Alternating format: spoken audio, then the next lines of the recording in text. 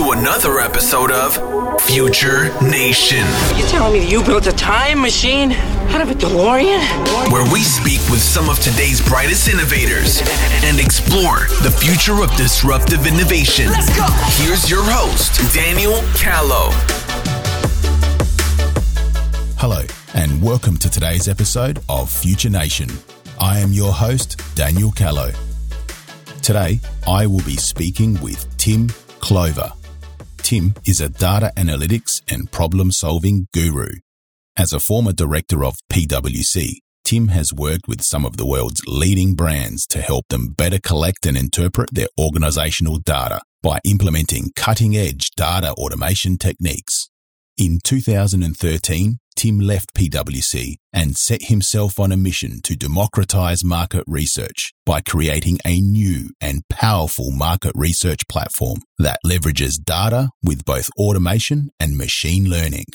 Today, Tim is the CEO of Glow, a platform that has successfully lowered the barriers of entry to market research and provides its users from startups to large corporates fast, accurate, and actionable insights into their brands like never before. I introduce to you Tim Clover. Hello, Tim, and thank you very much for taking the time to be on Future Nation today. Thanks, Daniel. Good to be here. No worries. Tell us a bit about your backstory. As you can probably tell, a Brit, originally been in Australia now for 9 years. Yeah. Just last week passed my citizenship test. Yeah. Came here with PwC in 2010. Came out with my wife. Yep. Was going to be here for 2 years from the UK. Fell in love with the place. Got permanent residency and another Brit who hasn't left. So, yeah, that's about me. Can you tell us a bit about your time at PwC? What role did you have there? So an interesting one. So I joined PwC in London as part of the business modelling team. PwC obviously do a lot of financial modelling. They were trying to help a lot more organisations to understand their operational data. I sort of joined the team there in 2006 to help them model some of the internal processes that their clients had. A lot of the data was really hard for them to understand. Yeah. My team was then taking that information and helping execs understand it in a basic level. So less about the financial metrics that were coming out of it, but more about planning from an operational perspective within the business. And doing that there was great. But what we found was as that was sort of growing as a capability in the UK, there's a lot of opportunity for PwC outside of the UK. Yeah. And Australia was hunting for talent to help them try and build that business here. So how did you go from working at PwC to being an entrepreneur and starting Glow? Things were flying at PwC. So I came out here as a manager in 2010 and got promoted a couple of times in 3 years to get up to sort of director level because it was a new capability in the market here. There was a lot of demand for it. We were working with a lot of Wesfarmers type clients, major banks, Department of Education, lots of different industries who were trying to get a really good understanding of their data. So I guess I was, right place, right time to be building up PwC's business in that space. And was on the sort of the route to partnership. So PwC had sort of said, we'd like you to become one of the future leaders of our business. Yeah, wow. And I'm at a bit of a crossroads because I was umming and ahhing the whole, become a partner and that's it, you're sort of set versus take more of a risk. And I guess my passion was to try and help, more organizations use data. I'd had the benefit and the privilege of working with major global brands throughout my career. Yeah. And I'd often seen that only certain brands could afford the PwC rate card. Yeah. Which was great, but I could see that there was also technology was meaning that there was sort of more use cases beyond the corporate for more data to be better used and democratized through more businesses. So I took a choice to have a crack at something else. And I assume that was the birth of Glow. That's right. Yeah. So took my boss at PwC out for dinner and had a chat with him and said, I'm leaving. And he said, can I invest? Which was great. So it's good to get that kind of support from that network. But we managed to get a few people behind the business. I had some savings that I managed to persuade my wife was a good use of them was to put them into a startup business, set up a home office, went out and recruited our CTO. Yeah. Spent 9 months building up a pipeline of investors and initial clients, managed to raise some money. Managed to get some really great and very patient investors behind us in the first case. And then after about 7 months of sort of working hard at building out our initial platform, picked up our first client, which was Target. Nice. Yeah. So they were trying to understand some issues around some of their customer returns. Yeah. And we were brought in to try and help them capture data that they otherwise weren't capturing, that would help them understand what was driving returns so they could improve the products and the service they were providing to customers. So a very sort of customer-centric organization that we were trying to help. Fantastic. So I assume you pretty quickly outgrew your home office? Yeah, that's right. So we had the home office for 9 months, then we picked up a sub-tenancy over in Collingwood near Melbourne and worked there for about 7 months and built the team up and picked up a few more clients, including one of the Coles brands. And from there, outgrew that space and got our own sublease out in Abbotsford, which is where we're at now. Tell us a bit more about the type of clients you're working with and how they're using your platform. We've been working with great corporates to fund the build of the platform, really. And we've been doing that with automation that's built into the platform is what they wanted. I think a lot of the corporates, and we're talking about the likes of Coles and Target and George Weston Foods and Schweppes and a lot of the sort of major international brands as well. Yeah, wow. But a lot of those guys are trying to innovate in a more agile way. Yeah. They're trying to get better data earlier in the process so that when they innovate new products and services, they hit the mark so that they fail fast and fail early. So for a lot of those guys, I guess those projects have helped us cement the use cases that we want to support in the platform. But we wanted to make the platform accessible to any business in the market. So I had this sort of vision that was, could we build a platform that someone could access for $1 a day and make it so that any business could start to feel confident to go and do their own research? Yeah. And that was where, working with the big brands, we could establish the use cases and make it an enterprise grade platform. Yeah. But with a vision to release it into the market so that any marketing manager or innovation manager could access it and use it. So in working with the big end of town, we've been able to then create that sort of democratized access to more businesses. Yeah. So we've got a fantastic portfolio. We've got ASX 200 businesses. We've also got a number of small businesses, often husband and wife manufacturers who are just about to try and pitch their first product into Coles. Yeah. We'll spend an hour on the phone with them just trying to help them understand how they can do that in a more effective way using data. And all the time we're going through that process, we're making notes about how we can automate that experience so that more brands can come on and that we don't have the resource constraints that we would otherwise have if we went to try and scale into market.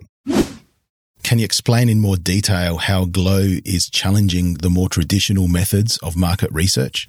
So we've automated more of the process. Research is a complicated process. Yeah. You've got lots of points of failure in research. You've got to design a decent survey effectively. You've got to target an appropriate audience. You've got to make sure the data you get back is quality. Yeah. You've got to then be able to turn the data into information. So you've got to do the analysis. That means that you can make sense of what people are saying. And you've then got to be able to present that across different parts of your business and different stakeholders outside your business in an effective way. And because traditionally that process has been a multi-capability, heavy-handed, highly skilled set of processes, it has required you to engage the likes of a large agency to support that process. Like a market research agency? Yes, you'd hire a big market research brand who can then come and deliver this for you.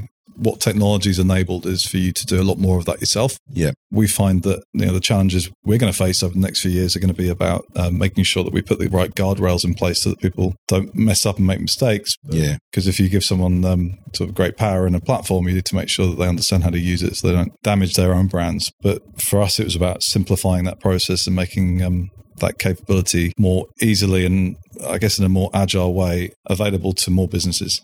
Yeah, so dropping those barriers to entry. Tell us a bit more about the cost benefits an organisation would realise by leveraging an automated platform for their market research. It depends. It's horses for courses. So the cost of launching a product that you then take to someone to get it onto the shelf of a Coles or a Woolworths, for example, if you're a manufacturer, you might spend anywhere between 80 and 300 grand getting that product into market. Yeah. Now, the research part or the research feeder into that new product development process happens at different gates. If you're a large organization, you do that. You test your concept. Yeah. You might run some focus groups. You might then test whether or not the packaging is fit for purpose, check different variants of the packaging before it launches. And you could be up for anything from 20 to 150 grand's worth of research that goes into just purely the sort of market readiness. Through automation, we've made it so that you can get a sample of, say, 500 people responding to a survey for possibly $1,000 or $2,000. Wow. If you need then help with that, we've got agency partners who can use the platform and deliver similar outcomes for you as you used to get before, but for less outlay. So we've tried to really transform that cost of research. So platforms such as this essentially drop those barriers to entry. How high are the current barriers for research? Are organisations simply not engaging in research due to the barriers? The barriers to doing research in the past, and I guess if I just frame up the market research space, there's probably about 15% of brands that should be doing research that are actually doing it. And a lot of the market over the last 10 or 15 years, they've removed that capability for doing research because it was seen as a sort of nice to have within the organisation. And often it's a capability that's not inexpensive to run. So as a function, a research function is quite an expensive part of the business to maintain. So it needs to be delivering value. For a lot of small businesses, they'd struggled in the past to prove the return on investment of doing research. And I guess in the advent of a technological age where you can have this sort of automation through the process, and you can deliver the same quality of insight in days or a few weeks rather than 14, 18 weeks. Yeah. It suddenly opens up, I guess, the use cases to smaller businesses, but also to bigger businesses who are looking for better efficiencies and more capability, I suppose, to be able to run smaller projects in a more agile way. Yeah, I totally agree. I think being agile in product development has never been so necessary. Can you tell us about a specific use case where agile research was used to improve the outcome of a product? What we've seen is, and great example with one of our clients who's just done some repackaging of their premium tuna product. They tested a number of different variants of packaging and found one that was going to be a winner. Yeah. And then managed to sort of fight the supermarkets to say, well, this new product actually belongs with our other branded products, not somewhere else in the supermarket, because there was a bit of a sort of back and forth about where it should be. And all those aspects of launching a product are really important. If you think about the brand health or brand awareness funnel, you need to produce a product that someone who picks it up understands and would buy eventually. I guess they need to become aware of it. So if you're in the wrong place in the supermarket, that has a huge impact. It needs to be hitting a need. So it needs to have beneficial features and attributes that stand out. And you need the right hierarchy of messaging, for example, on the packaging. All those sorts of things make a big difference. And for a human, where we've got a really complex thought process, there are lots of different ways you can use research to avoid common mistakes. And what we're seeing, for example, with this client is that they've launched the new packaging side by side with the old packaging. All right. They're double indexing their sales against that. They're extremely happy and want to do more of it. Yeah. And what's really interesting is that we've been able to help them build their own capability so they can do it themselves next time. Yeah. So it was less about us being able to deliver the project and come back and say, we want to build a big pipeline of projects. We wanted to be able to say, well, having done the project, you understand the benefit of doing this. You've got a platform that makes it so easy for you to do it yourself that you can go and do it yourself. If you happen to be lucky enough to be an organization that has the resources to go and pay for a major research outfit to go and do research for you to deliver that end report that you need, you can still do that, but it's going to cost you less and you'll be able to do it a lot quicker. Are you finding that brands are engaging in market research when it's too late? Can you tell us some of the benefits of using research early in the product lifecycle? We get two sorts of phone calls. We get phone calls and inquiries from people who are early in life cycle trying to design quality into their products. Yeah. More on my background, I came from an engineering background. A big part of my engineering degree was about total quality management. It's about designing quality in so you have less problems downstream. And I think Glow, I suppose, is a personification of that in software form. It's trying to help you with the tools to be able to go and design quality into your products early. And then you have less failures later. I mean, every product's going to have a life cycle, and most categories will have, especially in this day and age, there's so much change going on in all sorts of categories across products and services, whether it's because of disruption through the changes in channels through things like Amazon, or whether it's through changes in people's lifestyles because of the education around health. So you look at massive explosion in kombucha market. We've got a client called Organic and Raw who make Mojo Kombucha, who were recently purchased by Coca-Cola. You're seeing a lot of the big companies who want to innovate rather than trying to innovate themselves. They're buying up the smaller companies who are doing it really well. So if you've got a brand that's trying to innovate and do it well, if it can do some research early in the pipe, then you're finding that it's failing less later. The other phone call we get is the second one, which is less easy, but it's often where people are willing to throw cash at it. And we have to often say, can't help. But that's where you've got a product that is struggling. You're looking down the barrel of deletion. Yeah. So if your brand isn't cutting it anymore because of changes in category, even if it's been a family favorite through time, because of the changes in consumer behaviors, you're just finding that a lot of products then are being deleted by the supermarkets. And that's not because the brand doesn't work often, and sometimes it's because there's a new product entrant that's just taking that share, or maybe it's because people are leaving the category and going elsewhere. Yeah. But again, if you don't have the data to navigate that, as someone in the C-suite trying to work out where to deploy capital, it's very, very hard to do that in an effective way if you don't have the right information. And people will call us and say, look, we need the silver bullet. We need a way of protecting our product from being deleted. Yeah. And sometimes that's possible, but often it's a case of, if we do our homework earlier, we can avoid those sorts of knee-jerk reactions where we're trying to sort of put a Band-Aid on to a problem that's possibly gone too far already. Yeah. Tell me a bit more about how your platform disrupts the traditional agency model and what you think the future of research will look like. It's an interesting market. I mentioned the various stages in the process that we've been trying to automate. If I look at the traditional agency, I'd spend a lot of hours of people's time tending to processes that can otherwise be, to some extent, automated. You can't automate the whole thing at this point. At some point in the future, you probably will be able to. Yeah. But as it stands now, what we've tried to do is remove some of that sort of waste by automating the decisions that you need to make through the process. Yeah. And for the traditional agencies, that means, I guess, less of that human utilization will be available to them. Yeah. The counter to that is that, well, yes, that means disruption. It means that the bigger agencies are going to be having less head hours on projects and then sort of directing them to lower value activities. What it means is that it doesn't change the value of the outcome for the client. So the smart ones, what we're seeing at the moment, we're seeing it with a few of our agency users, is they're starting to attribute much more of that project to the insights. So it's much more about trying to turn that data into information and tie different information sources together. Yeah. So the disruption is probably around the value added aspect of any professional services from a professional services perspective.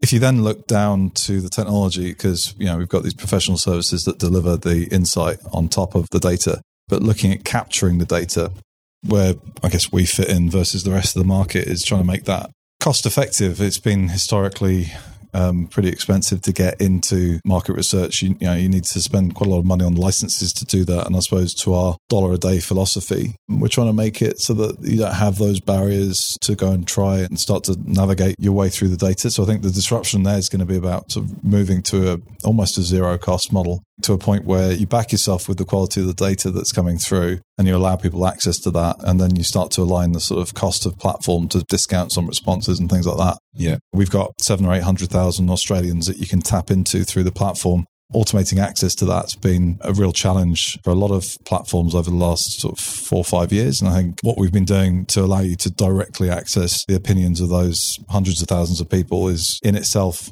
disrupting the market as it stands, because that hasn't been available before. Yeah. And then when it comes to the next layer is, I guess, the ownership and management of those 700,000 or 800,000 people here. They belong to a broader population of about 30 million people around the world who can be tapped into for opinion. And that ecosystem in itself, that's a $3 or $4 billion market at the moment. Wow. But it's only been used by about 15% of the biggest organizations. Where we see the disruption there is being able to open up that 30 million person community to much more businesses. And a 2% growth in that new population of users, I suppose, is worth about $70 million a year from a market growth perspective. Yeah. And if you think of that as complete white space, so untapped, our goal is not to necessarily try and compete with technologies that are already doing a great job of making data available. It's really to open up new market. And because research has been so scarcely used, I think all the technologies out there are marching people in the right direction. I think for me, the change that we're probably about to see in the future is much more around automation. Probably a lot more AI coming into things like, doing the analysis and looking at verbatim responses and trying to make sense of it. And that for me is where I see a big part of the future, and things like video responses to surveys and being able to sort of take video and then read mood from video and what people are saying and their emotional response into insights on the back of it. That for me is probably what the next sort of 2 to 5 onto 10 year horizon looks like for the industry. I know some organizations are using eye tracking to test the effectiveness of advertising. Will we see similar technologies being used in retail, for example, effectively measuring the moods and responses of consumers in real time?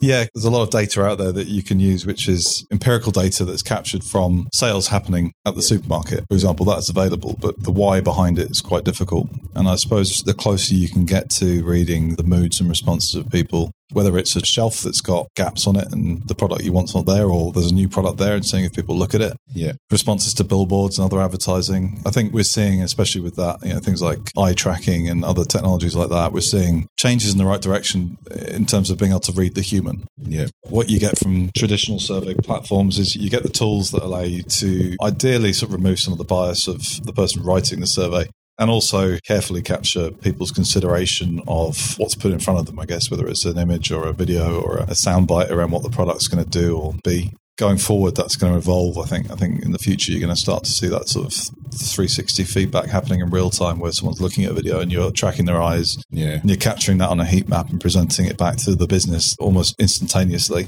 Yeah. To help them understand whether or not different statements or aspects of the design are attracting the eyeballs of that consumer. Yeah. That's probably part of where the future will head. There's lots of different technologies that could come together to enable that.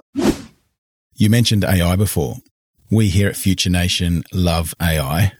Tell us a bit more about where you believe AI will fit in here. I would assume blended data would be necessary to achieve more holistic and accurate outcomes. It's interesting. So I read your LinkedIn article on AI and what does it mean for the future of the jobs market? And I guess go back 100 years and 90% of the jobs that are here today didn't exist. And it was things like the semi-automation of creating things like motor cars that led to a whole set of different industries popping up. What we've seen since, I guess, to answer your question, what we've seen since the advent of things like Facebook, and if I look at Facebook and I look at other social media, and I combine that with things like credit checks and the amount of information that the banks understand about us just through our spending, and because all of us have got a profile with the banks, and most of us do that thing where you just say yes to the T's and C's. Yeah. And I guess what that means is a great deal of information is captured about us from a profile perspective. There's two sorts of uses of that. One's for direct advertising. So you've got cookies that mean that when you next turn up on Facebook, the ads you see are about the things you're interested in and the way you live your life. Yeah. And the other way that it's used to start to build really deep profiles on types of people.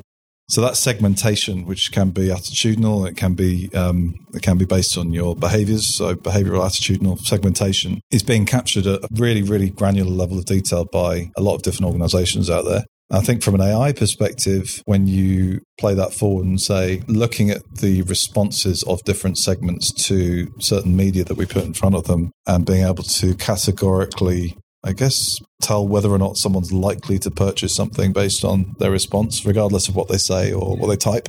That's probably where the future is going to go from a research perspective, I would have thought. Yeah. We know that someone is going to react or someone's going to behave in a certain way because of their response at this point. Yeah. And then it's a case of saying, well, if I can see the great human reaction to this product, and then I think about other aspects around that product versus other products on shelf, and if I can piece all this together right, then I understand exactly how to target those people on Facebook to get them aware of my product so they go and buy it. Yeah. And I think the AI part is really linking together those sort of super profiles that are being built as we speak back to the human response and being able to then interpret and use that to drive better sales outcomes and also less waste. Yeah. If you look at climate change and you look at the fact that 70% of products fail within 12 months of being launched, that creates a huge amount of waste, and waste being products in landfill and waste being people's time wasted on projects that end up not working. So I think we have a responsibility as a race to become more efficient in the way that we develop products. And I think this is one way that you can start to get that.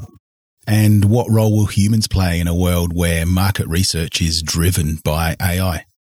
AI is coming. There's no two ways about it. And I think the human role will always evolve as part of that. I think what we see through that cycle of evolution of AI is you start to see the human playing a different role every time it steps up. So you get these kind of plateaus of the human interaction with the technology. And then as the technology starts to take over what used to be the human's role, the human steps up and then starts thinking about the next layer of complexity on top of it. And then that enables the automation to catch up.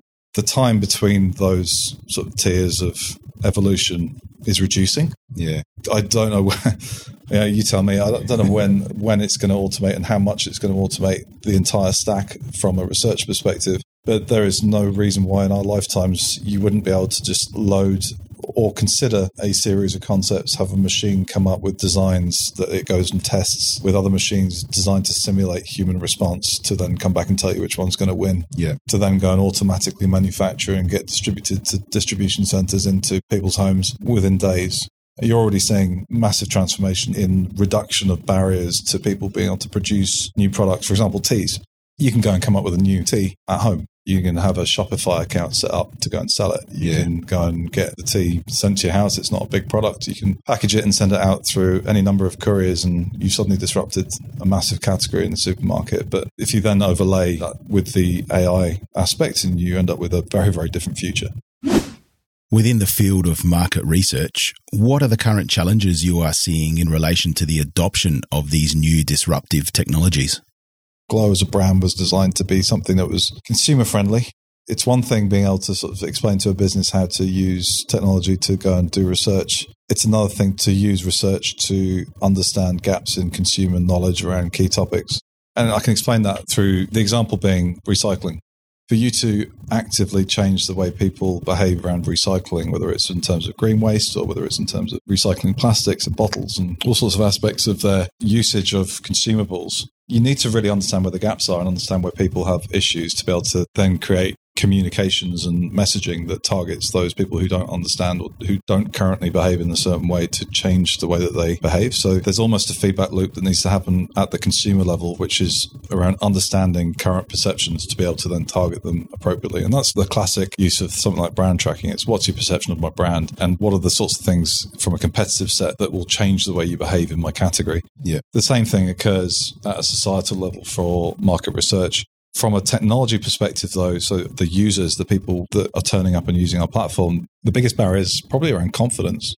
We have senior people who've been doing research for a long time who, when confronted with a tool, a platform that will allow them to automate capturing responses from 1,000 people in the market, get to the point where they press the button and they say, can someone just take a look and check it's ready? So what we're finding is we're having to evolve our service structure to support that, to say, look, we're about trying to give you those guardrails and make you feel confident to press go. Yeah. And then once you get the data back, put more guardrails in place to help you understand what sort of sample size you're looking at and those sorts of things. So for us, it's about that, I guess, the confidence part, which tells people you can do this. You don't need to be a PhD. And the amount you invest in the research should be proportional to the amount of risk around the decisions you're making. If you're about to invest millions of dollars into production of a product, you should probably spend a bit of money trying to make sure that it's ready to go. If you just want to check out potential business card designs for slight change in artwork, you might just go and put that out to a couple of hundred people and find out what they think. Yeah. And that's a much lower risk proposition, in which case we can help you feel confident to go and press the button and ask that question.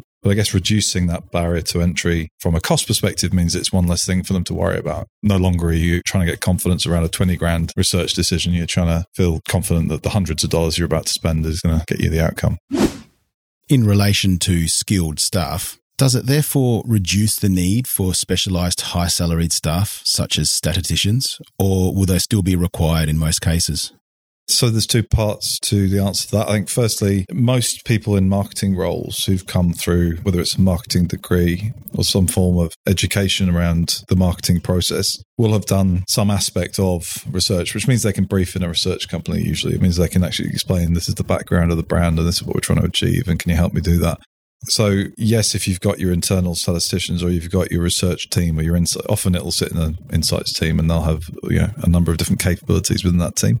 You don't need to, I guess what we're saying is you don't need the PhD to be able to go and create the survey when you've got arm's length support to be able to go and check whether or not a survey is good to go. Yeah. And that gives people confidence to then run the survey. When it comes to interpreting it, that's another skill set. So if you want to then interpret the data, the tools are built into the platform to allow you to do that. You don't need to take it offline and do more with it. So from an 80-20 perspective, for those light touch, short, quick turnaround projects, I mean, you've got all the tools there that you need to be able to do it. Yeah. Again, to the point around getting information from that data, if it's a decision that's about millions of dollars worth of sales, then the chances are you will want to export that data and run some statistical analysis on it. Yeah. Which does require a higher degree of capability in terms of insights. But you should be able to make that call based on the magnitude of the decision you're trying to support. It should be a case of working out what's the risk around this decision if I get it wrong. Yeah. And for the stakeholder making that decision, how do I protect the interests of the company, but also myself, so I don't end up making a poor decision when for a few $1,000s I could have got the answer. I could at least have confidence that we're making the right decision at this point. And I guess what we're seeing is that as the market starts to understand that these tools are available for them to use, and Glow is one of many, there's loads of great survey platforms out there. I think what we're trying to show is that there almost isn't a reason not to do it now. Yeah. All the excuses that used to be there around it takes too long and it costs too much and I don't have the capability. We're sort of helping that go away, which means that as a board for any of these companies, you've got suddenly great confidence that there's data behind the decisions that are being made by execs in the company. Can you explain in more detail how using these modern methods of research, where the data is available for everyone within the supply chain, provides a better brand outcome over more traditional research practices?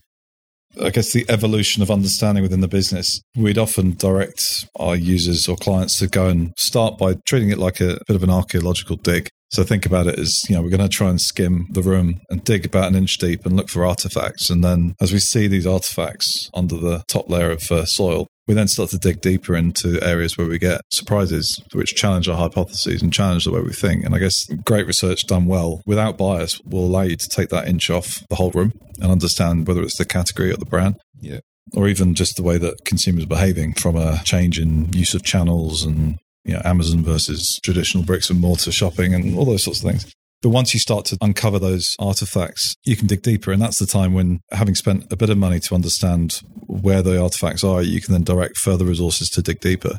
And what a lot of brands used to do was spend hundreds of thousands of dollars every couple of years to dig a sort of 3-foot trench across the whole room. Yeah. And then within that, they'd find artifacts. And that's a really sort of sledgehammer to crack a nut type approach. Whereas now you've got that agility.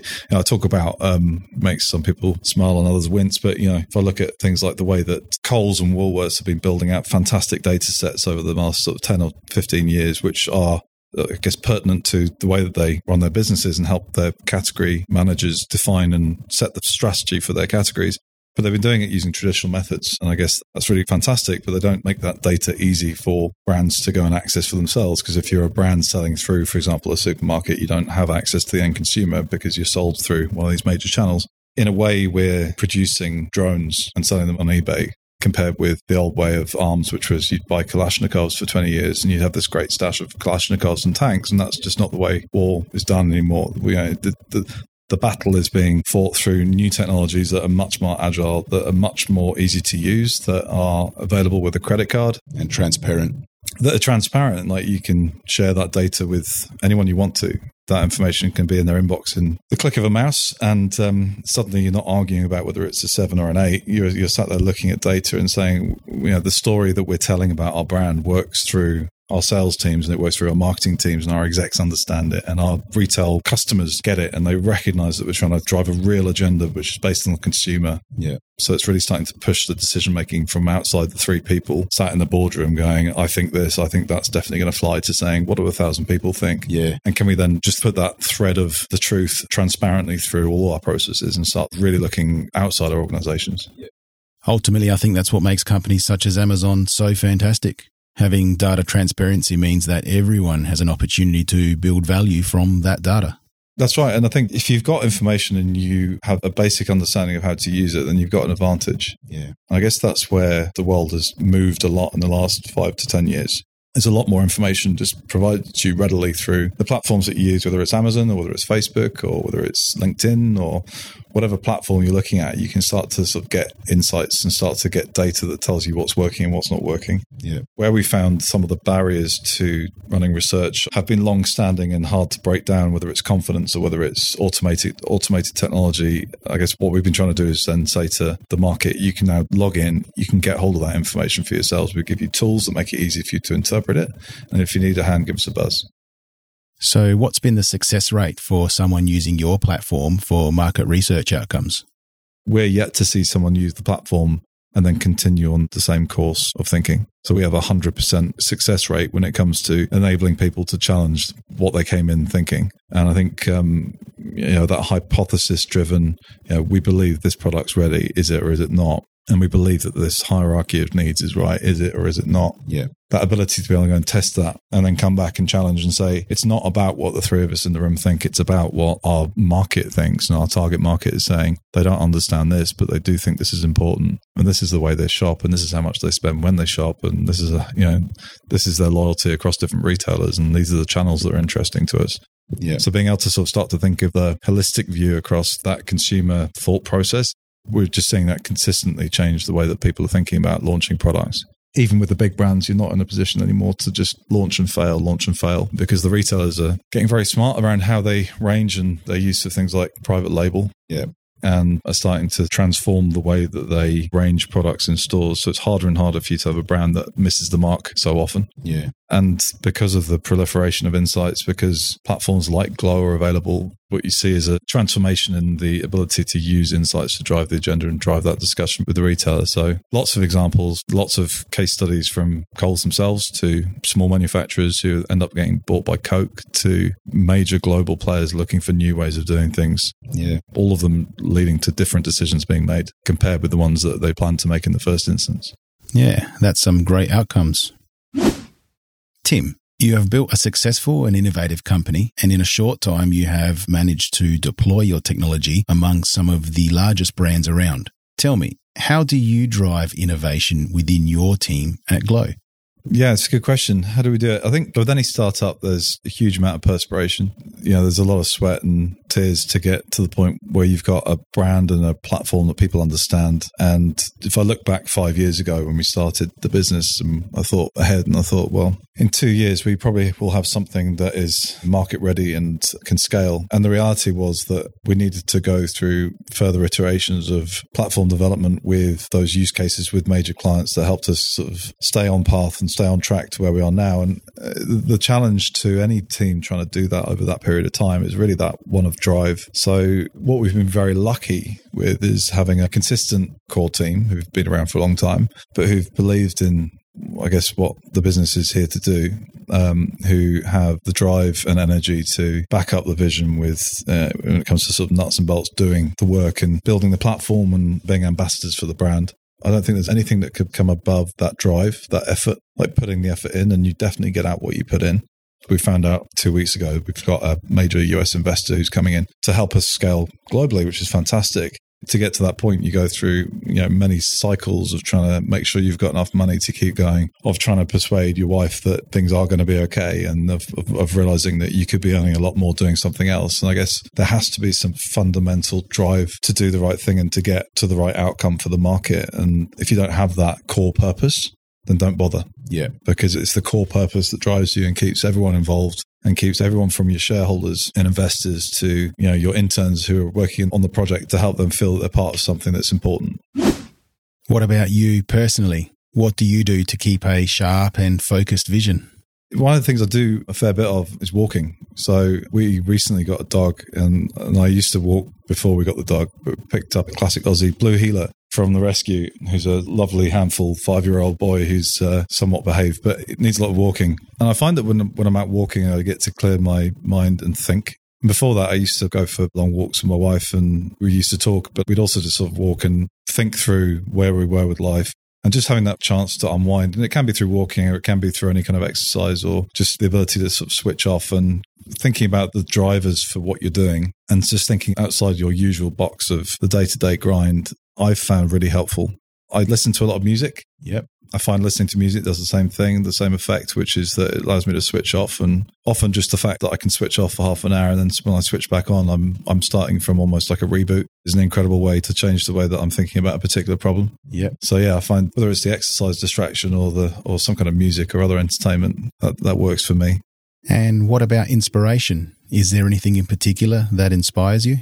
Yeah, inspiration-wise, I've got a lot of different people and brands, I think, that inspire me. I look at people like Elon Musk, and you go, well, how does he do what he does? And Joe Rogan's got a fantastic podcast where he interviews lots of different celebrities, and Elon Musk's one, I think it's 2 or 3 hours worth of interview, which is just non-stop, which is, if you've got a couple of hours, listen to it, because it's interesting to hear about a guy who runs a business like Tesla, who then has the Boring Company and creates rocket launchers, just because, so I find hearing those stories quite inspirational. I find that a lot of the inspiration actually comes from the businesses that we work with. So just being able to talk to people and do that education piece and help them understand the capability, that in itself. I love solving problems. I came from PwC as an insights consultant. I have that, like a stick of rock. You snap me in half, you see problem solver, run right through it. So I'm in no better space than being faced with a problem that needs to get solved. So meeting the market and meeting our customers and understanding what problems they're trying to solve, I find it's a passion that I just love doing. I do it all day and all night if I could. I have a direct line through to our product team, which means that I get to impact and drive some of the features that are important to those clients. So I find it inspirational talking to people who are very technically minded and trying to help them bridge the gap between what's technically possible and what the market wants, and being able to sort of play that role. So a few things that inspire me. People I find inspirational. Yeah, thank you for sharing that with us. And that brings us to the end of today's show. Thank you, Tim, for taking the time to be our featured guest today on Future Nation. We do appreciate you sharing your experience and insights with us. Thanks a lot. Appreciate it. Thanks, Daniel. We are always looking for innovative and interesting people to be on our show. If you or someone you know would like to share their experience and be a featured guest on Future Nation, head on over to futurenation.co and click on Apply to be a guest.